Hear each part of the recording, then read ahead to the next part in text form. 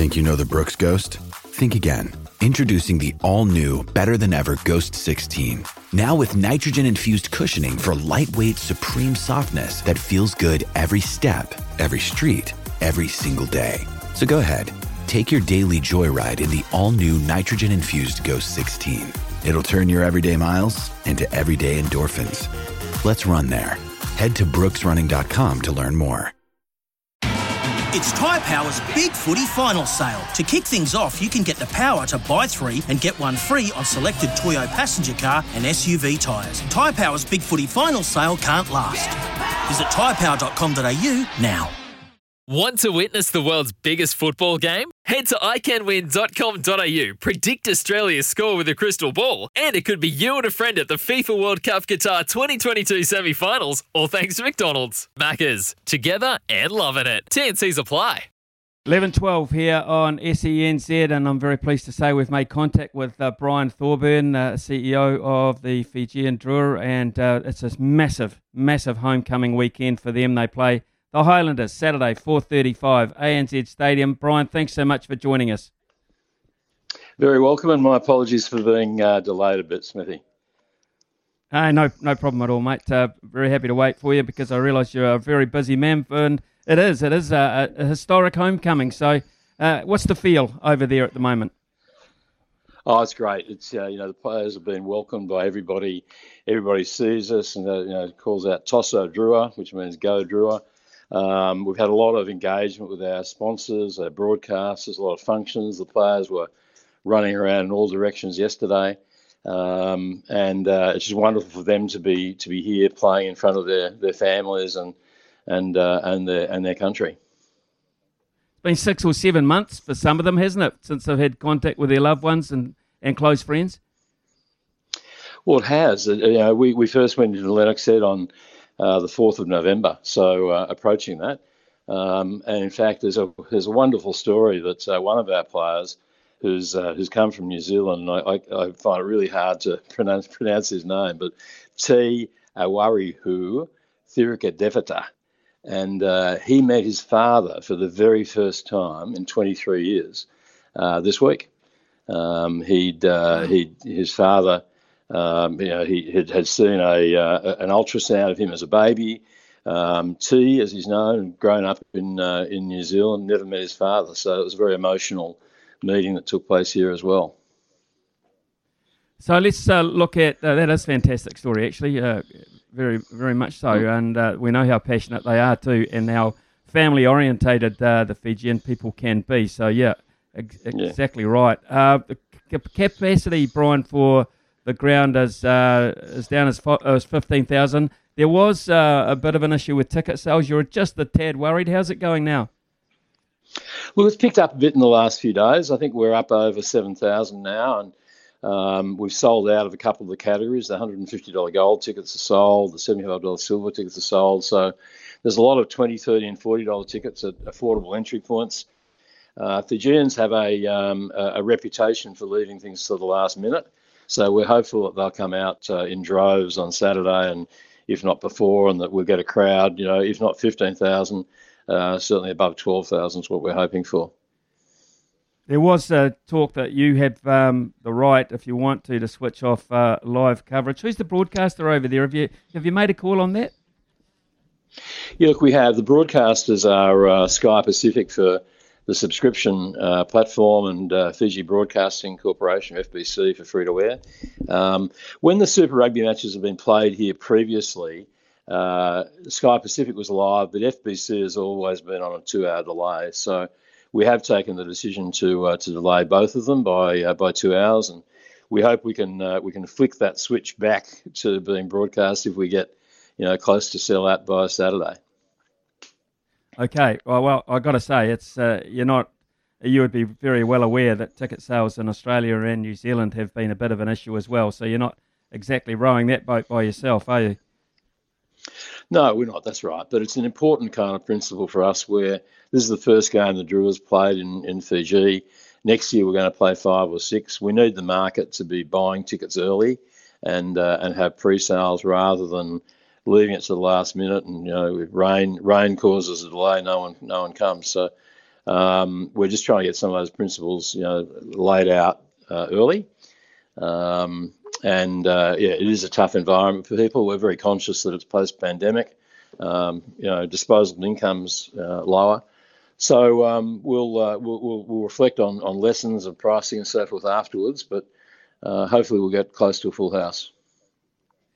Brian, on the field of play, McPherson with the head coaching role, and I just wonder how you've been thinking about Fiji and Drua this far into the competition. Only one win, so second to the bottom of the table, but I'm not sure where anyone was expecting too much more in terms of the points table. What have you made of their introductory year?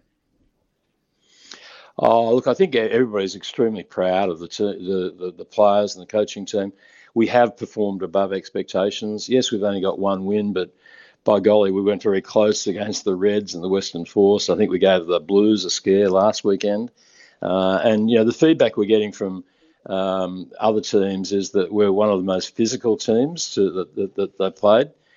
So our defence has been strong. Our fitness is extraordinary. We're lasting the full 80 minutes, which is not a common thing for Fijian teams. In the past, they tend to expire after 60.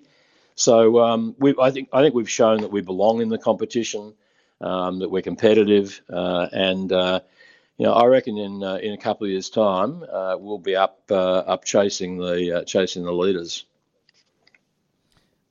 Well, it's certainly something to aspire to, and we all look forward to that because a really good Fijian side adds so much flavour, as we well know, to the competition. And speaking of rugby flavour, this is on the back too, Brian, of gold medal for the men's in the sevens at the Olympics, women's getting the bronze, and this really interesting story I've been reading about the Fijiana Drua, who have done some wonderful things in women's 15s in Australia. Yeah, well, the girls have done extraordinarily well. It's the first time they've been invited to participate in a competition such as Super Rugby W. We came in late, and they were unbeaten, knocked off the Waratahs in the final in the Super Round, and they're the big story going around Fiji is Fijiana, it's a wonderful platform to start the campaign heading into Rugby World Cup in New Zealand later this year. How much rugby, Brian, would you know is actually being played in Fiji under Super Rugby level as such? Is there a competition structure there? Yeah, there certainly is. There's 24 provincial unions in Fiji, and the top 8 play what's known as the Skipper Cup, and the bottom 16 or the next 16 play in the Vanua Championship. Each of those has got a men's team, an under-21s and under-19s team. 3 years ago, we actually introduced a women's leg to that. And in the first year, we required all of the 8 Skipper Cup teams to field 10 women per side. And the following year, we insisted on getting to 15. We introduced 10 aside of the Vanua Championship, and then again the year after required them to get up to 15. So we've now got 24 provinces, each fielding a 15-aside team, which you do the maths. That's something over 400 girls. Plus it's not just 15; it's the bench and others. So the last 3 years we've ended up going from pretty much no competition at a female level up to an 8 to 10 to 12 week competition involving over 600 girls. So that's got a lot to do with the Fijiana's success, is that the girls have just been getting good coaching and getting fit, having regular competition. But the men's, the Skipper Cup and the Vanua Championship, that's the lifeblood of men's rugby in this country, and it goes on for a 10, 12 week period each year. So you've got this match against the Highlanders on Saturday. Anything else you've been managed to arrange for fixtures in Fiji in this super season? Yeah, well, we've been working on this for a while, but as you say, crowds in Australia have been pretty ordinary. So we looked at whether we could switch the round 15 match against the Chiefs, and we've announced that on Tuesday that we will play the Chiefs on Saturday, May 28th, 3 o'clock kickoff in Lautoka. in the West, as it's known.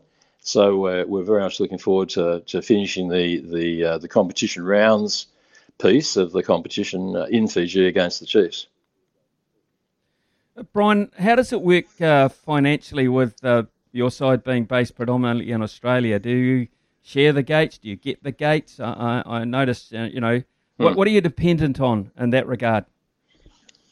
Yeah, well, I mean, like every other team, we've got a right to 7 home matches, and we play 7 away games. So we get the gate for our 7 home games, and we've negotiated the hiring terms and we've promoted the tickets. But the problem is we don't have a base of members in Australia. We've been marketing to the local Fijian communities, but they're only so big. So our crowds have been relatively weak, and as a consequence, the gate receipts relatively weak. So, I think we've played 4 games in Australia and had crowds of less than 2,000 at each game. And we've got the Moana game on I think the 14th of May. We were hoping that we'll get a good crowd, drawing on the Polynesian supporters of Moana who'd be in the western part of Sydney, as well as Fijians. So we hope that game will do pretty well. But beyond that, then we've got these 2 games against the Highlanders this weekend and the Chiefs on May 28th to round everything out. This game's this Saturday for me is one of the matches of the round. It's probably not going to suggest too much in terms of the competition proper as such. But what are you expecting out of your side? I mean, if I'm a Highlanders forward or a Highlanders player at the moment, I'm thinking about the first 20 minutes being decidedly uncomfortable. Yeah, I think that's probably right. Watch out, without predicting how it'll all go. I know that our guys will be, desperate to put in a great performance. We've got a world-class group of coaches who've done all the analysis and the work, and in some ways we know what to expect from the Highlanders, but it'll be fast and furious, particularly the first 20 minutes, and hopefully we can get plenty of line breaks and put on the kind of flair that Fijian teams are known for. And as you mentioned, that 14th of May, that's a bit of a watershed match too against the 2 newbies, Moana Pacifica, who have had a similar record to you. They've had the 1 win and they've been very, very competitive in most of their matches. So that's almost a test match like one for me, that one. Yeah, look, we're really looking forward to it. As you say, it's the battle of the newbies. There's a lot of Polynesian supporters of rugby in Sydney.